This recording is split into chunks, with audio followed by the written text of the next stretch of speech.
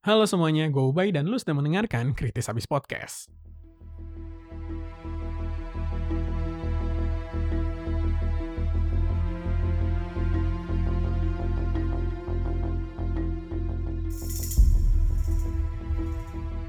podcast hari ini ada satu hal penting yang pengen banget gue bahas, karena gue melihat kecenderungannya orang-orang bakal mengarah ke sini nih. Kalau lu udah lihat judulnya, lu pasti tahu apa yang mau gue omongin. Pinjaman online. Nah, pinjaman online ini sebenarnya adalah sesuatu hal yang sifatnya itu cukup personal buat gue. Full disclosure, gue juga pernah pakai pinjaman online. Gue pernah berhadapan sama beberapa debt kolektornya, baik disengaja maupun tidak disengaja. Dan gue sudah melunasi semua hutang-hutang pinjaman online gue. Ya, itu full disclosure. Nah, tapi ini pun butuh trik dan butuh skema kalau lu mau lunas. Podcast ini berguna banget buat lu yang sekarang lagi memikirkan untuk pinjam atau bahkan sudah terlibat dalam pinjaman online ini. Ya, satu hal yang harus lo tahu, pinjaman online ini hanyalah aplikasi. Lu gunain bener, dia bisa bantuin lu gunain salah, dia bakal ngebunuh lu perlahan. Mungkin akan ada orang yang skeptis dengan ngomong seperti ini, ya itu mah semua juga gitu kali. Betul, tapi pinjaman online itu nggak sama kayak kartu kredit, dan nggak sama kayak KTA yang lain. Nggak sama sekali. Yang pertama, mereka tuh nggak ada aturannya. Ya mungkin terdengar aneh ya, tapi OJK sendiri itu nggak bisa ngontrol fintech dengan segitu kuatnya. Dunia fintech ini terhitung baru, terhitung muda, dan hukum-hukum yang ada di Indonesia itu tidak akan melindungi nasabah segitunya. Kenapa? Karena satu, tempatnya nggak ada. Yang kedua, orangnya nggak jelas siapa. Yang ketiga, ini duitnya bukan duit nasabah. Fintech itu biasanya menggunakan sistem yang namanya peer-to-peer. Ada orang yang naruh duit di fintech itu, uangnya disebarin ke semua orang yang lain. Terdengar mirip dengan bank, tapi ini tidak ada catatannya. At least paling enggak, lu nggak bisa datang ke kantornya untuk bernegosiasi kelak nanti utang lu kelibet. Jadi, please lu harus ngeh bahwa fintech ini tuh aturannya nggak begitu kuat. Even yang OJK. Karena masih banyak yang ilegal. Ya, garis bawah itu. Yang kedua, fintech, iklannya seringkali over-promising. Seringkali gue melihat ada iklan mau cash dan iklan, gue lupa deh. Kalau nggak salah, Julo. Nah, paling gampang seperti ini. Lu dijanjikan bahwa limit lo itu tuh bisa sampai 8 juta, atau sampai 6 juta, atau sampai 15 juta, terserah. Yang mereka nggak kasih tahu adalah, sistem itu otomatis begitu lo daftar, lo dikasih limitnya. Nah, mereka biasanya menggunakan sistem tiering. Artinya adalah, kalau lo baru masuk, limit lo tuh kecil. Nanti pelan-pelan lo minjam, balikin. Kalau kredit lo bagus, itu jadi naik. Terdengar sistemnya mirip dengan bank juga. Iya betul. Kartu kredit lu pertama kali limitnya mungkin 5 juta. Kemudian lu sering bayar dengan rajin, habis itu naik jadi 15 juta. Habis itu naik jadi 50 juta. Itu normal. Nah, problem gua adalah, skor lu itu bisa naik turun tanpa lu buat salah. Tergantung dianya aja mau ngapain. Dan kebanyakan orang itu hanya mencari apa yang dia butuhkan. Sebut misalnya, orang tua gua lagi sakit. Biaya gue buat ngeberesin orang tua gue itu tuh sekitar 8 juta. Oke, gue nyari dong pinjaman yang plafonnya 8 juta. Oh, mau cash. Ternyata mau cash ngasih gue 1 juta doang. Nah, terus karena gue udah kepepet, udah kadung, ya gue pinjem dong 1 juta. Habis itu apa? Gue nyari lagi yang lain. Yang plafonnya katanya gede lagi. Julo misalnya, oh dia 6 juta. Ternyata dikasih limitnya 500.000. Gue pinjem lah 500.000. Di situ aja gue udah terjebak sama 2 lembaga yang berbeda, aturannya berbeda, dengan ranking yang beda-beda. Yang gue dapat 1.500.000 masih jauh dari kebutuhan gue, tapi gue udah punya utang sama 2 lembaga. Kebayang nggak skemanya seperti apa? Lebih parahnya lagi, beberapa aplikasi, nggak semua ya, beberapa aplikasi yang OJK nih, gue ngomongin yang OJK, itu memiliki 3 hal yang bakal membuat lo tuh kecekek. Yang pertama, durasi peminjamannya itu mepetnya nggak kira-kira. Ada beberapa aplikasi yang bahkan ngasihnya itu cuma 7 hari. Ya, dalam 7 hari lo harus lunasin. Oh, mungkin bentuknya lucu nih, kawaii gitu loh. Ya, apa tuh kawaii? Jadi, misalnya lo minjem 1 juta. Nah, 1 juta ini, itu udah termasuk sama bunga lo, Dan juga biaya administrasi. Artinya yang lu terima kurang lebih 600.000. Ya. Nah 1 juta ini ternyata durasinya 21 hari nih dalam sistem. Ya 21 hari tuh. Lu pinjem kan 21 hari masih mending lah. Gitu gue masih bisa nih nunggu gajian. Ternyata 21 hari ini tuh dibagi 3. 7 hari, 7 hari, dan 7 hari. Jadi kan lu minjem 1 juta. Tagihan lo itu 1.250.000. Duit yang lu terima 600.000. Yang lo balikin di hari ke-7, 1.150.000. Di hari ke-14, 49.000. Di hari ke-21, 1.000. Nggak percaya, silakan cek sendiri. Ada yang modelnya kayak begitu. Dan kebanyakan dari aplikasi pinjaman online itu kayak begitu. Minimal, durasinya nggak masuk akal, dan plafonnya itu penipuan. Ya, dan gue akan ngomong dengan keras, penipuan. Karena jelas-jelas mereka tidak memberikan apa yang mereka janjikan. Yang mereka katakan adalah, ini utang lu ke gue. Ya, yang gue kasih ke lu sih di bawah itu. Pinjaman 1.250.000 itu adalah yang lu bayarkan, bukan yang lu terima. Belum nanti ngomongin denda harian kalau lu nggak bisa bayar. Lu pikir denda hariannya berapa? Ada yang 60%, ada yang 70%. Nggak percaya, silakan ngerasain. Belum lagi debt kolektornya itu tuh mulutnya nggak sekolah. Ada perbedaan yang mendasar antara debt kolektor bank konvensional dengan debt kolektor pinjaman online. Bank konvensional hanya menggunakan debt kolektor dari pihak ketiga setelah kolektibilitas lo itu tuh level 5. Artinya, lu hampir 6 bulan atau lebih dari 6 bulan itu nggak bayar sama sekali, nggak bisa dihubungi, lu masuk kolektibilitas level 5. Barulah debt kolektor yang datang ke rumah, terus kemudian ngomongnya agak kasar, itu muncul. Pinjaman online, H+1 lu udah masuk ke sana. Gimana orang nggak stres? Ya, jadi itu lo harus benar-benar ngerti. Sekarang, guna nggak sih kalau misalnya lu itu OJK sama non-OJK? So far dari apa yang gue rasain, nggak ada gunanya. Mau itu OJK kek, mau itu non-OJK kek, kalau emang mereka udah nggak mau sistemnya itu jalan, sudah tidak akan jalan. Lu cari kantornya pun ujung-ujungnya virtual office doang. Ya, kantor mereka aslinya ada di tempat lain. Ya, biasanya mereka kayak pakai nyewa ruko, atau kayak semacam coworking space. Segitu-gitu doang tuh. Nah, isinya tuh orang-orang yang nelfonin doang. Nggak percaya silakan datang ke Plaza Kuningan, Co-Hive lantai 10, lu cek di atas itu ada satu pinjol, gua nggak tahu itu perusahaan apa, sono masuk sono. Cek gimana cara kerjanya, karena gua ngeliatin. Nah, itu tuh gimana coba? Ya, lu bayangin sama bank konvensional kayak BNI dan Mandiri itu tuh punya kayak gedung sendiri buat collection. Itu satu lantai sendiri tuh collection doang. Itu sudah terstruktur. Lah pinjaman online modal segelintir orang, sekolah juga enggak bahkan yang debt kolektornya. Kenapa gue bisa ngomong kayak gini? Karena gue menemui beberapa debt collector. Debt collector itu mengancam, kalau misalnya lu nggak bayar, gue bikin malu lo. Ya datang aja pak. Gue gituin kan, datang aja sini. Saya tungguin. Datang. Bertiga. Bocah benggeng semua. Tatoan, tindikan. Ya mohon maaf ya, gue bukannya generalisir nih. Tapi itu yang gue lihat. Terus gue tanya dong, mau lo apaan? Lu kenapa gak mau bayar? Gue udah bayar. Gue bilang gitu kan.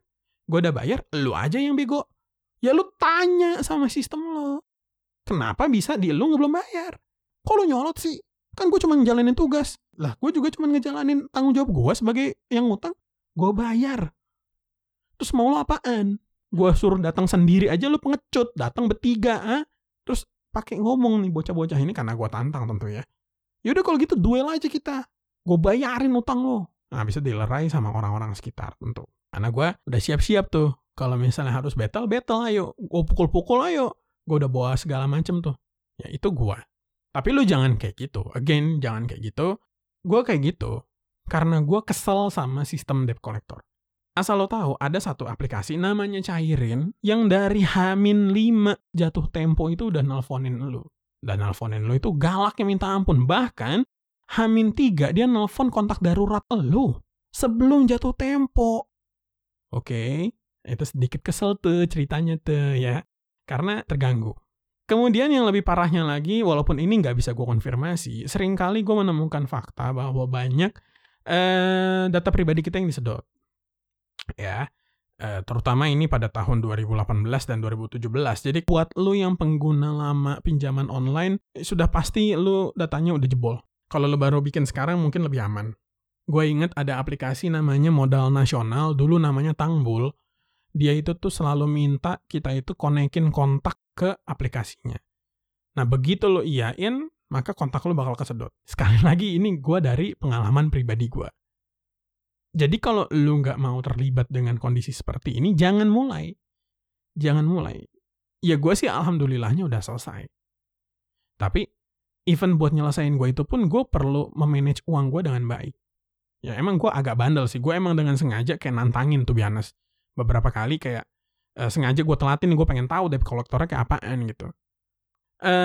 Tentu semua ini, gue ngomong apa adanya ya, tidak akan terjadi seandainya lo punya kontrol terhadap utang lo. Lo punya kontrol terhadap keuangan lo. Itu nggak akan kejadian. Dan sebaiknya sih, jangan kayak gue bandel dengan melibatkan dengan sengaja, cari-cari masalah, jangan. Ya jangan sama sekali jangan. Tidak disarankan sama sekali. Gue punya alasan kenapa gue berani, dan alasan gue itu tuh karena gue punya rencana seandainya dia ini nih bikin ulah. Ada yang bakal gue lakuin. Gue udah nyiapin backup plan-nya. Kan lu enggak. Jadi jangan. Oke. Sekali lagi gue sampaikan. Bukannya gue mau mencoba mendemonize pinjaman online. Tapi nature-nya dia memang adalah mencari keuntungan dari orang susah. Fintech yang ngasih plafon rendah-rendah ini itu berniat mencari keuntungan sebesar-besarnya dari lu semua yang susah. Mereka bikin kantor enggak, terlibat aturan pun tidak, orangnya dikitan aja cukup. Duit bukan duit mereka, duit orang dikumpul-kumpulin, abis itu disebar-sebarin. Cuman modal aplikasi satu, mereka dapat penghasilan tiap bulan 400.000 per orang. Kalau misalnya nasabahnya aja itu ada 1.000 orang, lo bayangin aja berapa keuntungannya tuh. Ya, jadi gue berharap kita semua bisa benar-benar mengerti nature dari si pinjaman online. Nah, tetapi gue juga mengetahui bahwa kadang ada momennya di mana kita nggak bisa lepas. Kadang ada momennya di mana kita butuh nih. Dan pinjaman online, karena nature-nya itu juga instan, itu bisa menjadi bantuan yang cocok buat kita. Misalnya kayak orang tua lu sakit tiba-tiba, lu butuh dana mendadak. Ya minjem online ya menurut gue ya sudah gitu. Kan kalau kayak nungguin temen, nungguin keluarga, mereka belum tentu ada uang, kayak satu-satu mesti ditanyain, kayak repot ya. Pinjaman online kan gesit nih, mereka pasti ada, udah sikat gitu. To be honest bisa.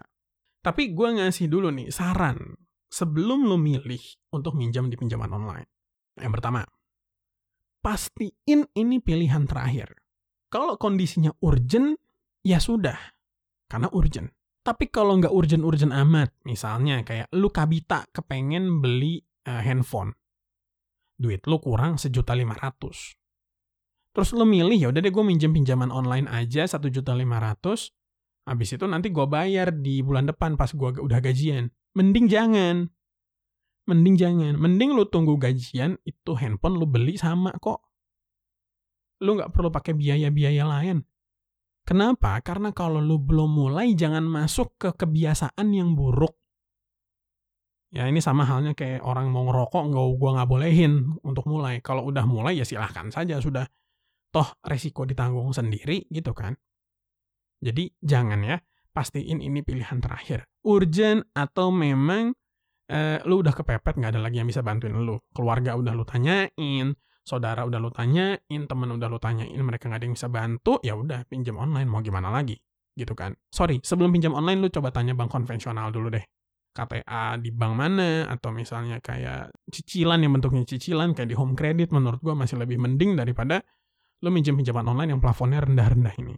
Oke? Kemudian, kalau lu udah memutuskan, ya udah deh gua nggak ada kemungkinan nih. Gua nggak bisa minjem kemana-mana, cuman pinjaman online plafon rendah lah yang bisa gua pinjem.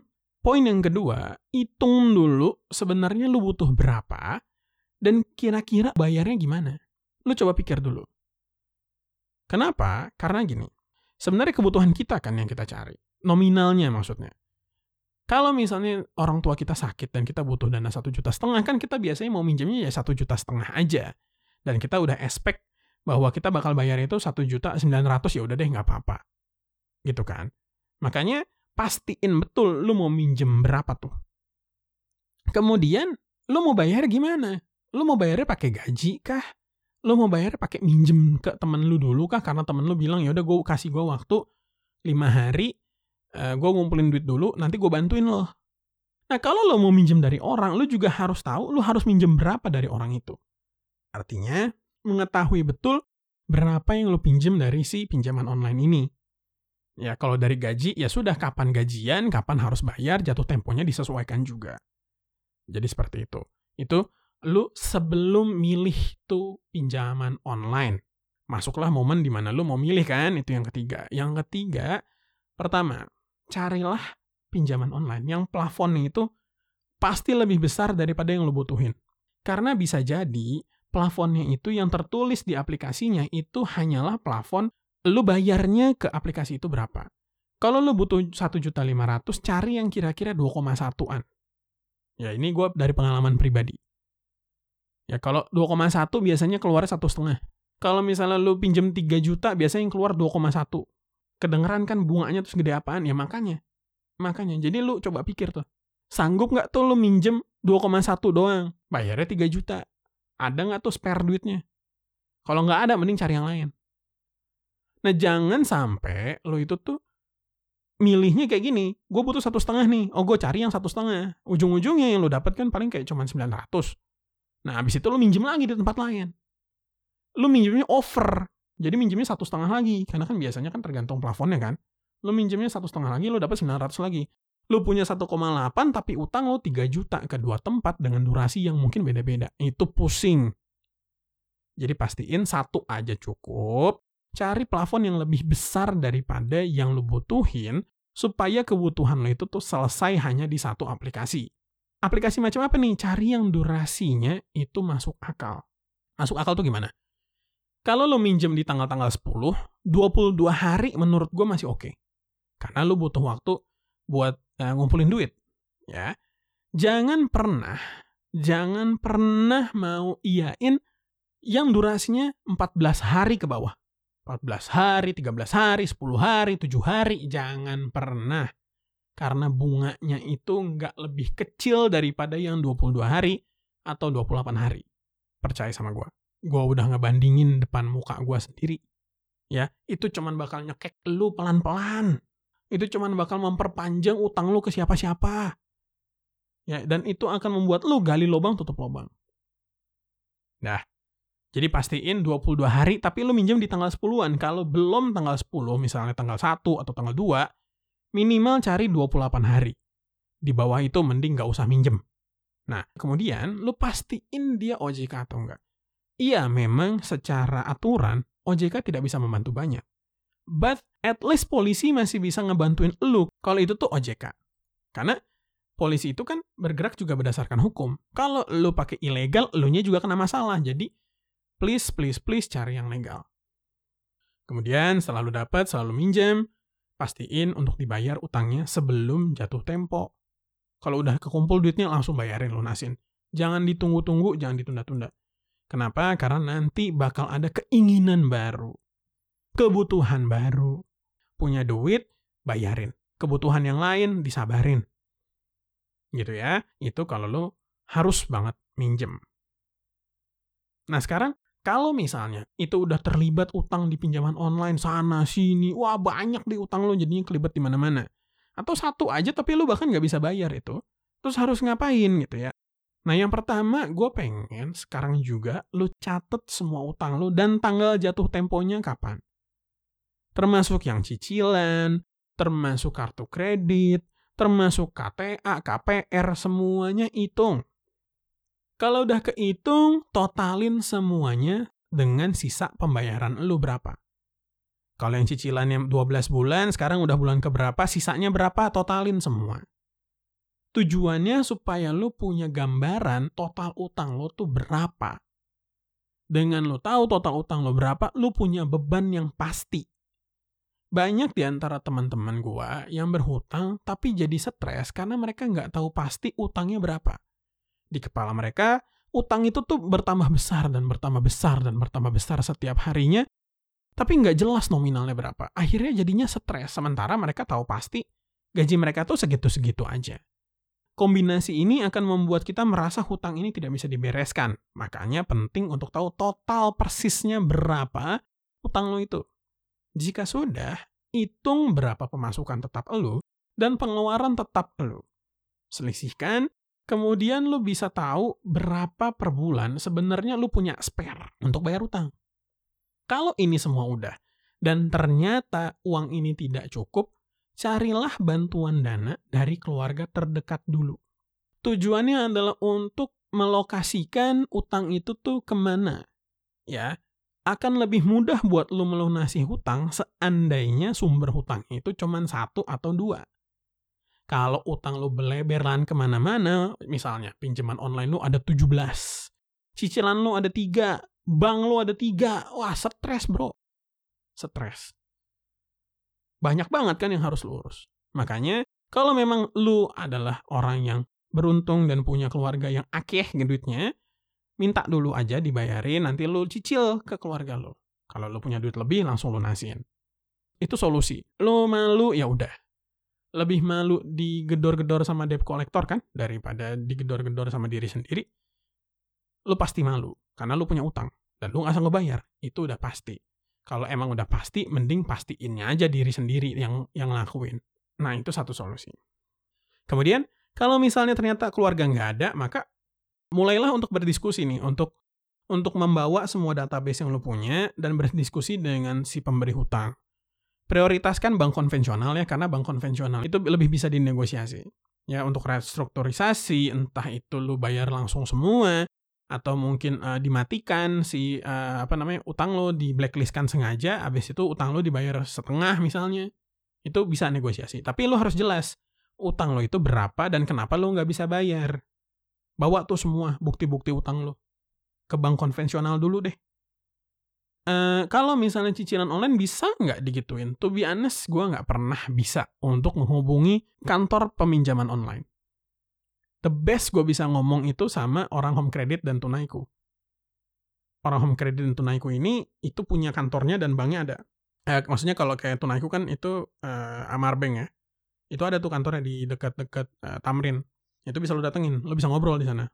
Tapi kalau kayak yang lain, yang kecil-kecil, mau cash, Julo, Indodana, uang teman, tunai kita, cairin, cash cepat, saya modalin, uang mie, itu nggak bisa.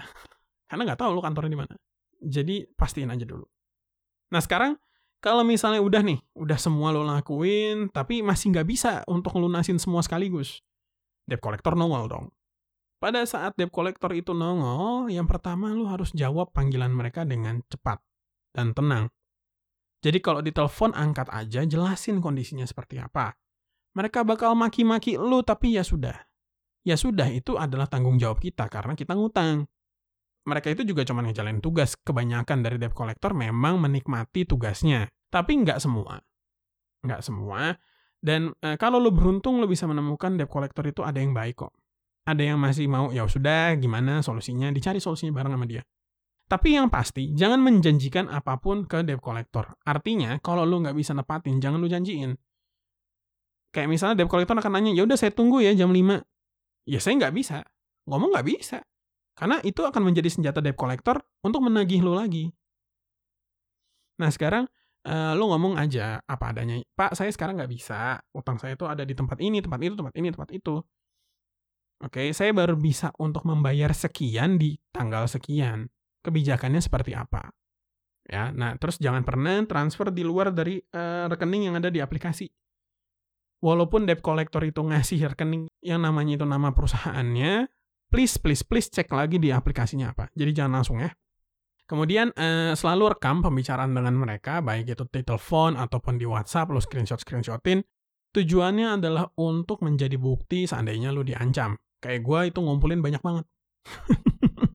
Ya, banyak banget. Ini gue ngancem para fintech yang bandel-bandel. Kalau lu mau usil-usil sama gue buka buktinya. Nah, kalau misalnya mereka melanggar aturan, ini lu bisa hubungin pihak kepolisian untuk menengahi. Gue udah pernah hubungin pihak kepolisian, kalau emang ada buktinya, mereka mau kok bantuin. Ya, jadi itu untuk memberikan ketenangan juga supaya lu masih bisa mencari uang nih, gitu kan ya. Karena kan pada dasarnya lu pengen bayar utangnya, bukan lu pengen kabur. Kalau lu pengen kabur sih udah salah deh tuh. Ya wajar, gue nggak bisa bantuin apa-apa kalau lu maunya kabur. Kemudian, lu bisa lunasin hutang lu ini dengan menggunakan 7 kiat yang bisa gue kasih. Yang pertama, lu harus ngerubah lifestyle lu. Itu udah otomatis, bro. Gaya hidup apapun yang lu pegang, itu harus lu turunin. Seminimal mungkin lu bisa hidup, itu yang lu pakai. Ngerasa nggak seneng, ya mau gimana? Lu senang-senang pas lu lagi punya hutang juga sama aja bodohnya kok. Jadi kurangin yang bisa lu kurangin. Itu yang pertama. Yang kedua, kalau lu punya aset, jualin. Kayak misalnya mobil lu punya, jual. Rumah lu punya, lu jual. Barang berharga kayak emas, logam mulia gitu, lu jual. Itu buat lu nutupin dulu tuh utang-utang lu yang gak jelas kemana. Kalau emang itu gak kepake tentu ya. Kalau yang masih kepake kayak rumah, abis itu lu jual buat lu bayar utang, terus lu gak punya rumah, menurut gua bodohnya setengah mati. Jangan yang kayak gitu. Yang beneran gak lu pake, yang mubazir gitu loh, itu jual. Jual udah. Itu bakal nambahin beban-beban lu doang, kayak pajak lah apa segala macem, gak penting, udah jual aja. Terus kemudian jangan buat utang baru, udah stop tuh utang. Even tergiur nih untuk gali lubang tutup lubang, jangan, karena yang ada utang lu gak ada yang beres satupun. Mencoba gali lubang tutup lubang berharap bahwa kelak nanti di masa depan punya uang tambahan untuk melunasi, gak akan pernah berhasil. Kecuali lu hokinya gak ketulungan, gak akan pernah berhasil. Karena pikiran lo itu jadinya nambah terus bebannya. Jadi udah stop, jangan ngutang lagi. Ya, kalau lo udah bisa ngelakuin itu semua, sebisa mungkin bayar minimum semua hutang setiap bulannya. Dan fokusin ke satu hal, nah ini bisa pilihan nih, baik yang paling besar ataupun yang paling kecil, itu ada benefitnya masing-masing. Kalau misalnya lo mulai dari yang paling besar, di situ tuh sebenarnya beban lo itu tuh langsung hilang begitu nanti yang paling besar ini selesai. Ya, jadi lu bayar minimum semua, itu abis itu lu fokusin ke yang paling besar supaya dia lunas duluan gitu ya. Itu beban lu tuh langsung plong gitu. Jadi itu mencegah untuk bunga yang berlipat-lipat ganda, itu lu abisin tuh yang paling gede duluan. Karena biasanya yang paling gede, bunganya paling gede kan. Ada tuh namanya metode avalanche. Nah, tapi ada juga metode snowball. Dan metode snowball ini itu lumayan terkenal belakangan ini, yaitu dengan membereskan dari yang paling kecil dulu. Supaya lu punya motivasi untuk membereskan terus. Nah, durasinya berapa lama tuh biasa lu harus nyobain sendiri. Tapi jangan ganti-ganti gitu. Maksudnya kalau avalanche, beresin dulu sampai yang paling gede beres, baru lu mau ganti yang paling kecil silahkan. Gitu ya. Jadi jangan di tengah lu ganti. Karena itu yang ada nantinya utang lu gak beres-beres juga. Nah, ini benar-benar butuh tekad, butuh kemauan, dan juga butuh dukungan dari sekitar lu. Jadi pastiin lu semua itu tuh udah siap. Kemudian cari penghasilan tambahan itu udah otomatis lu udah harus melakukannya. Mau jualan sayur, ya, mau jualan pulsa, mau jualan tiket pesawat. Pokoknya cari penghasilan tambahan. Pastiin penghasilan tambahan lu itu nggak malah jadinya bikin lu hidupnya repot. Jangan jadinya pekerjaan utama lu kelantaran gara-gara pekerjaan tambahan, kan nggak bener gitu. Dan supaya lu nggak stres-stres amat, lu fokusin aja bahwa lu sekarang nih udah punya tekad baik, udah punya itikat baik. Emang pasti butuh waktu, mungkin setahun, mungkin 2 tahun, mungkin 3 tahun. Tapi bisa beres seandainya lu fokus untuk beresin utang lu. Priority lu beresin utang, beres. Gak percaya, gua buktinya. Utang gua ke pinjaman online itu beres. Lama-lama, tapi bisa beres. Nah, sebagai penutup, gua gak pernah ngerasa orang yang utang itu tuh sedosa itu. Gak pernah ngerasa. Memang gue merasa bahwa kalau misalnya bisa nggak ngutang, kenapa harus ngutang sih? Tentu ya. Tapi gue juga nggak ngerasa bahwa hidup kita itu tuh seadil itu buat semua orang sampai sistem hutang itu tuh bisa dihapusin semua. Gue juga nggak pernah bilang bahwa kalau lu utang nggak bisa bayar, salah lu ngapain ngutang. To be honest, nggak segampang itu. Paling nggak, kebanyakan orang di Indonesia, kondisi ekonominya itu rendah sekali dan mereka hidup dari hutang. Tapi gue sedih ngelihat kondisi seperti ini. Apalagi melihat banyaknya perusahaan yang berbondong-bondong mencari keuntungan dari orang-orang yang susah. Cobalah untuk kita semua nih yang saat ini belum berhutang atau hutangnya masih bisa dikendalikan untuk berempati. Dan untuk perusahaan-perusahaan pinjol yang tadi gue sebutin, cobalah untuk punya otak sedikit. Iya mungkin gak ada regulasinya. Tapi kalau lu begitu kelakuannya di masa COVID seperti ini, lu akan kehilangan nasabah. Lu bakal kehilangan sumber keuangan lu sendiri. Bantuin orang dapat untung ya sudah, itu hoki-hoki lu. Tapi jangan kebangetan.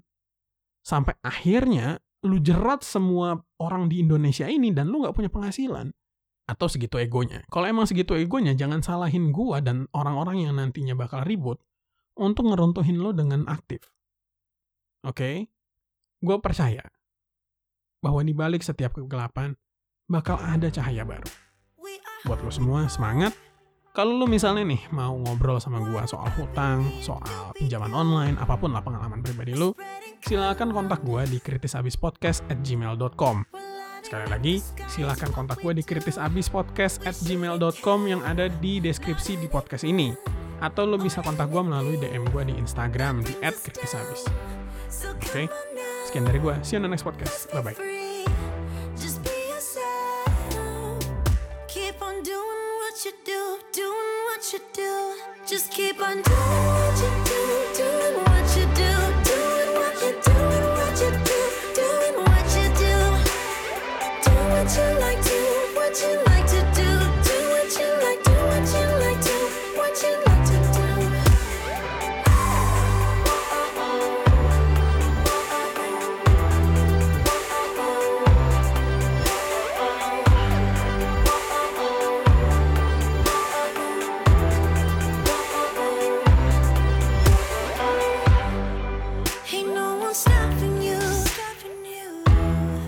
Try to express yourself in your own way, and we could have some fun. No problems coming in our way. I would like you just the way you are, and you would like me just the way I am, and I would like you just the way you are, the way you are. Oh, keep on doing what you do, doing what you do. Just keep on doing what you do, doing what you do, doing what you do, what you do, doing what you do. Do what you like, do what you like to do, do what you like, do what you like to, what you like to do.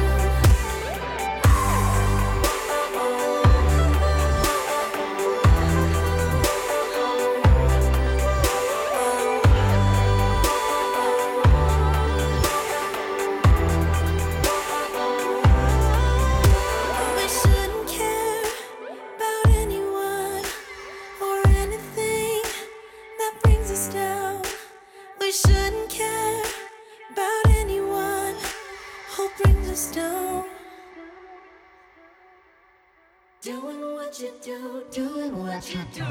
Just keep on doing what you do, doing what